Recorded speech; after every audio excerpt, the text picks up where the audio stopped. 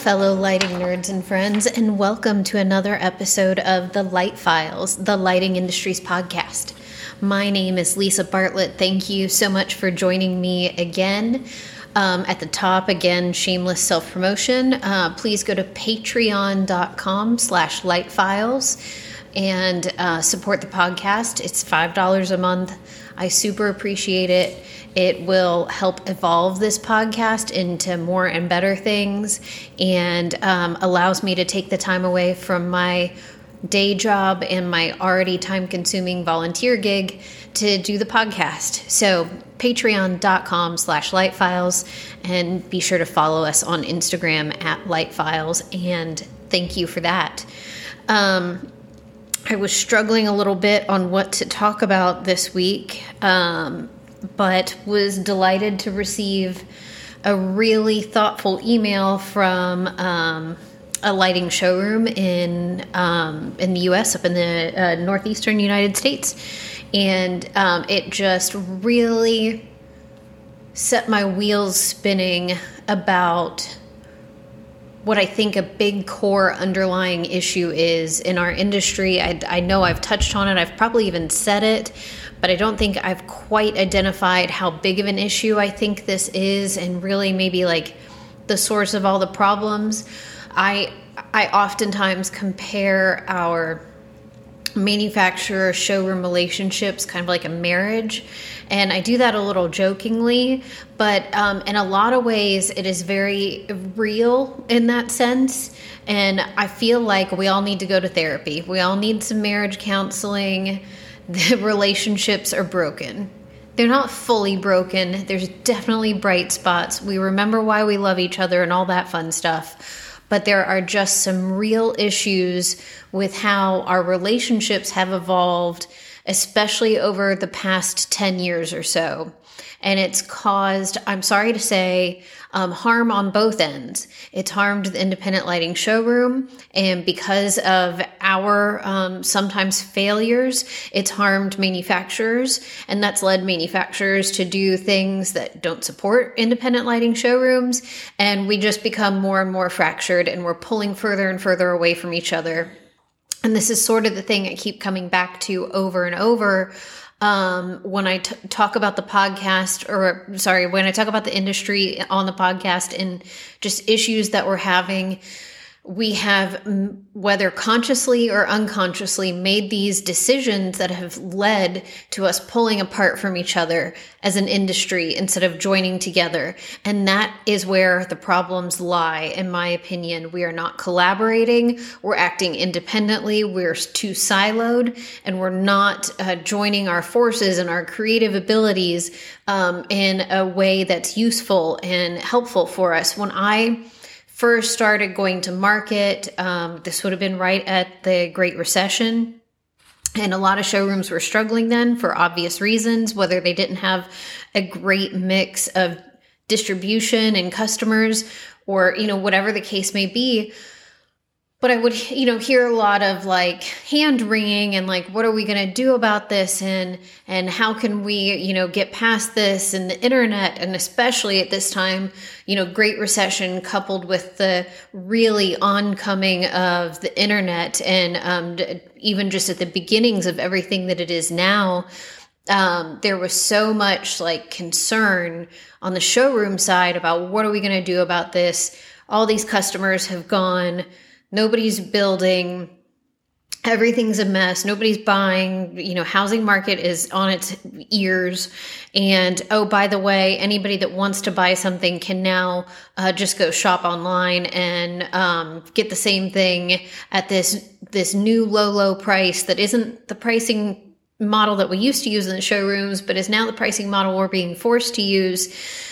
And if showrooms were to express these frustrations to like their friends on the manufacturing side, and I mean this with all kindness, but I felt like the only suggestions I ever heard were do better, evolve, keep up with the times. There was never any real thought given into, oh yeah, all these complaints must really mean something, and how can we partner together with showrooms to really improve their standing. Now, I will have to say, as the market has worked over the past 10 years, I am seeing a little bit of a turn back to supporting lighting showrooms and really collaborating a bit more. But there was just absolutely minimal amounts of sympathy on the manufacturer side for the struggles that independent lighting showrooms were going through. And I have to say, it has probably led to the situation now where manufacturers are struggling so hard with all of these logistical and production challenges that I know are just intense and expensive and outrageous and a real issue. But now I guess some of us probably on our end feel a little bit of a lack of sympathy because we didn't get much sympathy when we were the part of the channel that was hurting and broken and having a lot of struggles. And I find that to be a real shame because on a personal level, one of the things I love the best about the lighting industry is how connected we all are personally, how friendly so many of us are. I'm sure there's people out there that don't get along, but everyone is generally professional, respectful, kind, thoughtful. I have so many wonderful acquaintances and real friends from the lighting industry, and it just sort of boggles my mind that we have such great personal relationships, but we're just letting this, really important professional relationship suffer. I guess I don't know. That's probably just like a human flaw. I just like them, and so I'm not going to make them.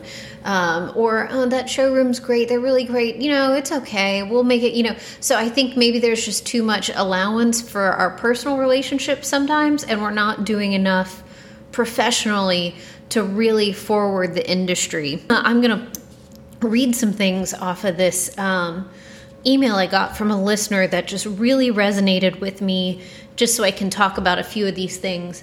Some of this might be a bit repetitive, but I think I have some extra comments to add to what this person, the thoughts that they had, and let's see where we go from there. But the theme for this episode is definitely this fractured manufacturer showroom relationship. Now, the good thing about a fracture is it can be fixed. It can be reset. We can put a little cast on it. We can give it 8 weeks and we can be good to go again. I just really think that's important. I'm not in any way saying that any of these issues are unresolvable. They're absolutely resolvable. I would just like to see some actual action towards resolution. I don't need any more, cheap talk. I just let's really start. Let's have the rubber meet the road and let's start fixing these issues. It is going to be so important if these channels of distribution are going to stick, if independent lighting showrooms are going to exist. Now's the time that we really need to invest in fixing these issues and to at least aim us back on a course that's more successful for all of us. Is it going to be what it was 20 years ago? No, of course not. Nobody expects that. Or I don't believe anybody in their right mind expects that. But we also need to really aim this ship towards success. Success for all of us is out there. I have seen it in my store. The more we've been able to focus on broadening our offerings, really being experts, these are really all valuable things that are working for lighting showrooms. There's more to come on that front. But we've got to repair these kind of baseline relationships. We've got to get the marriage back healthy again before the rest of this stuff is really going to bloom and grow and prosper. So one of the most frustrating things I read in this email that makes total sense to me and rings absolutely true is concerns about direct-to-designer sales and why one of the big reasons why it's gotten so challenging on a frustrating part from the showroom is when designers are showing up in the store wanting service and help and to see the fixtures, but then there's not going to be any revenue after that because they're just going to go purchase directly. And it gives more margin to the suppliers if they're selling directly to the designers, And in a lot of cases, designers are getting better service from the manufacturers because they now have the extra margin to do so. Like, here's the thing, if there's a problem with a product, we have to go through a whole RGA defective process. It takes a day or two, sometimes 3 for those emails to even be read and replied to, which is a real problem. It should in no way, shape, or form take that long. But sometimes it can take 2 or 3 days for one of those defective emails to even be addressed. And then it's a day or two of back and forth. And then it's, okay, we'll ship it. And then it ships ground. So sometimes even in a great scenario, best case, it's a 10-day time from when the customer identifies the problem to when the replacement product or item is received in the showroom. And that is not an exaggeration. I would call 10 days generous. Many times it's much longer than that, 2 weeks, even for products that are in stock with the manufacturers, because we have to go through this whole laborious back and forth. And I get it. I am sympathetic to the manufacturer side of this. I understand we cannot just be throwing product around at no charge willy-nilly. There has to be a process. We have to confirm these things. I totally get it. But then when some manufacturers who have elected to do direct-to-trade, direct-to-consumer sales suddenly will ship stuff out second day air, no charge to fix a problem, how am I going to compete with that on a 10-day lead time for a basic RGA? I'm just not going to. And the designer is going to be willing to pay more for that extra level of service and that rapidity, that rapid response, that sounds like a better word, that rapid response to their issue, which is what consumers are really needing and demanding. Even if, especially now, if they've had to wait 3, 4, 5 months just to get the product, they certainly don't want to have to wait an extra 2 weeks for an RGA process. And it is extremely frustrating that our process has to be so complicated. It just bewilders me. And it is a complicated process. I have never found it's a thing a lot of showrooms talk about, like, how do we streamline RGAs? I'm after this all the time, trying to find ways to make it quicker, faster, more responsive, not just for us in the showroom, but for our customers. And I have yet to find a magic solution. We keep track of our RGAs. We're very detailed. We contact immediately. We always send all of the appropriate information, and it is still a slow, labor-intensive process, and it need not be. And it only hurts lighting showrooms that it is such an intense process. So there's that nugget out there. That's, I think, a part of our issues. And the other thing I wanted to talk about that was this listener highlighted my story about, hitting the buyer on the Name Your Price website, and what a common experience that is when, say items have been placed on like manufacturers' closeouts, but showrooms don't know that the closeout exists, or, it's just a whole process with data files, flinging around the internet, and and it can be hard to keep up with, for sure. There's a lot of product in our industry. There's a lot of SKUs. A lot of us showrooms are open with many, many, many manufacturers. It is a lot to keep up with, and most of us are small businesses. That is a challenge that I believe showrooms need to work on addressing better and faster, keeping up with the data and the information. Sometimes, in a lot of cases, the information is out there. We just have not appropriately processed it on our end, and we need to do better at that, rather than just say, like, nobody tapped me on the shoulder and said, hey, this is discontinued. Showrooms need to take some ownership on that. But transparency, timely information, huge. This actually happened to me once, that I purchased an item for display, and not 3-6 months later, the item was discontinued. I feel sure, it made me feel like I had bad taste as a buyer. But then B, I felt sure that the manufacturer knew that this item was on their short list of potential discontinuations, and honestly, they shouldn't be selling that product for display in a showroom. It shouldn't be sales at any cost. It should be thoughtful sales, thoughtful partnerships. Hey, Lisa, this item really isn't moving that great for us. We think it's on our short list. If you want to bring it in for display, we'll take 75% off. We'll just give it to you, whatever it is, to see if it turns for you. But don't hold that product to the same standard as everything else. And then it leaves us looking like dummies. And then say a customer comes in and this product has now been discontinued. I just bought it for display. I have it at what used to be the full price. And they show you the same price or the same fixture on a legitimate website, and it's a fraction of the price. It makes us look so bad in the showroom. And I can't tell you, I wish I could add up over the years the number of times a situation like that has happened. And I know I'm never seeing that customer again. And one by one, it doesn't seem like much, but man, when you aggregate all those people who have just decided that their local independent lighting showroom is overpriced because of this Name Your Price website, or, the closeout that we didn't have marked because we didn't yet know it was a closeout or hadn't identified it properly, that is a real frustration and challenge. And you add all those people up, and it can be a lot of lost customers. A lot. And I don't think there's enough honor for that challenge for the showrooms, and how we just really need to be doing better. We just need to be doing better. This listener said that lighting showrooms need transparency and communication. I'm going to come back to that.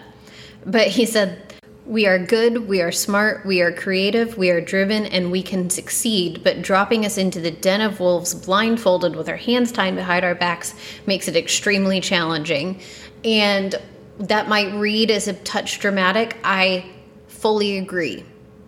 We are good, we are smart, we are creative, we are driven, and there has been amazing success in independent lighting showrooms, but it has to be in a re-engineered terms than we have done before. He mentioned transparency, communication, and that's what I keep circling back around to every time I talk about these issues, about IMAPs or direct-to-consumer, or, whatever the challenges are, displays, whatever it is, whatever the current challenge of the day that we're talking about is. The RGA issue I was just kind of touching on, everything seems to come back to a lack of transparency and communication between this very important relationship. I have said before, I'll say it again, I find it astonishing that a manufacturer that I'm a top level customer with, and another showroom across the country is a top level customer with. So we're buying at a similar level, but we do not get the same emails. We do not get the same notification of pricing updates. We do not get the same notification of IMAP holidays. Communication is so inconsistent. And if the communication is supposed to be falling on the shoulders of the sales agents, I'm here to tell you, by and large, they do not do a great job. They do their best, I feel sure. I don't think anybody's trying to harm the whole chain by lack of communication, but the lack of communication exists, and it is very, very detrimental. And the hand in hand with the communication is transparency. I am all for anybody doing what they need to do to succeed. I've said it before, I'll say it again. It is what it is. If selling direct to designers, selling direct to consumer makes sense for your business, it makes sense for how you're going to grow your business and succeed into the future, that's fine. You should be able to say that. You should be able to defend it. It should not be hidden. And if it is a path you're going to take, there needs to be thought given to your other distribution partners. And is it necessary for me to protect this distribution partner?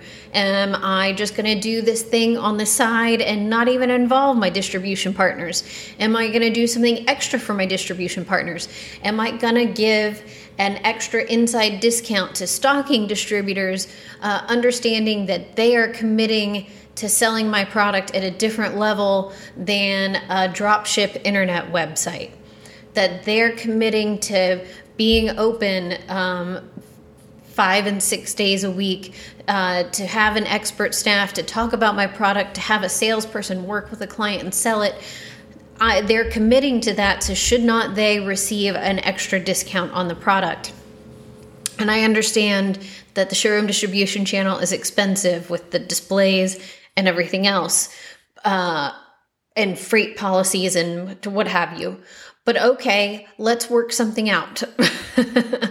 Because the problem keeps coming back to these like impaired margins in the showrooms, this lack of communication. So we don't have the information when we need to have it. We can't implement it properly. And then on the showroom side, there's a lack of responsiveness to challenges. And we really need to be, not to mock myself from before, we need to be doing better. And like I said, that's empty advice. Doing better is empty advice. But we need to be taking the information that we have and using it wisely. I really try with the Lighting Showroom Association to share a lot of information that we get about IMAP holidays, because if you cannot be blindsided by an IMAP holiday, it's huge. Manufacturers, if you're giving your information to Lights America and Exo Lights, you should also be sharing with them your IMAP holiday dates and terms, and you should be allowing them to flow those discounts, those sales right through to our websites. I myself use Lights America, so I know I have the option to either opt to participate in the IMAP sales or not. I'm always going to participate because I'm never blindsided. I'm never going to have that situation where a customer is like, but this is 20% off on Wayfair and it's the same item. And I look dumb. I have such a bitter taste in my mouth over all these customers that have done that to me. And I just felt like, oh my God, I don't even know what's going on. So I'd rather take the reduction in margin just to keep the good name of my showroom intact. And I think a lot of showrooms feel that way. But that having that information be transparent and just flow and have it not be pulling teeth or a big ordeal, like, yes, let's do that, because the more transparency, the more clear we can be, the better we all become. And that's really needed. So again, I think the core of a lot of the challenges I've talked about in this podcast really comes back to fractured manufacturer and showroom relationships. It's not the personal relationships that are fractured. Of course, those are as strong as ever and maybe even stronger than they used to be. And I love and adore that. And it just warms my heart. There's so many of you out there listening to this that I just adore and respect as human beings. And I'm just proud to know you all. So, I mean, I wouldn't trade that for anything. But on the business side, we are doing ourselves a disservice. We are not collaborating the way we need to. We're not listening to one another. Too easy. It's too easy, I think, to just write off my complaints, showroom complaints as, yeah. But this guy doesn't complain about that. Okay, well, maybe he doesn't. Maybe he complains about something else that happens that doesn't work for them. Or, maybe they're just a better business person. And you know what? If this guy isn't complaining about something that everyone else is complaining about, Mr. Manufacturer, could you go find out why that's not a problem for them and maybe share it back with the group? Because that could be really useful. Like, why aren't we helping and supporting one another?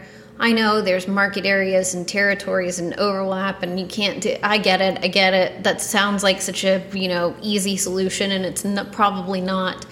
But it doesn't have to be the hardest thing in the world. I'll say it again.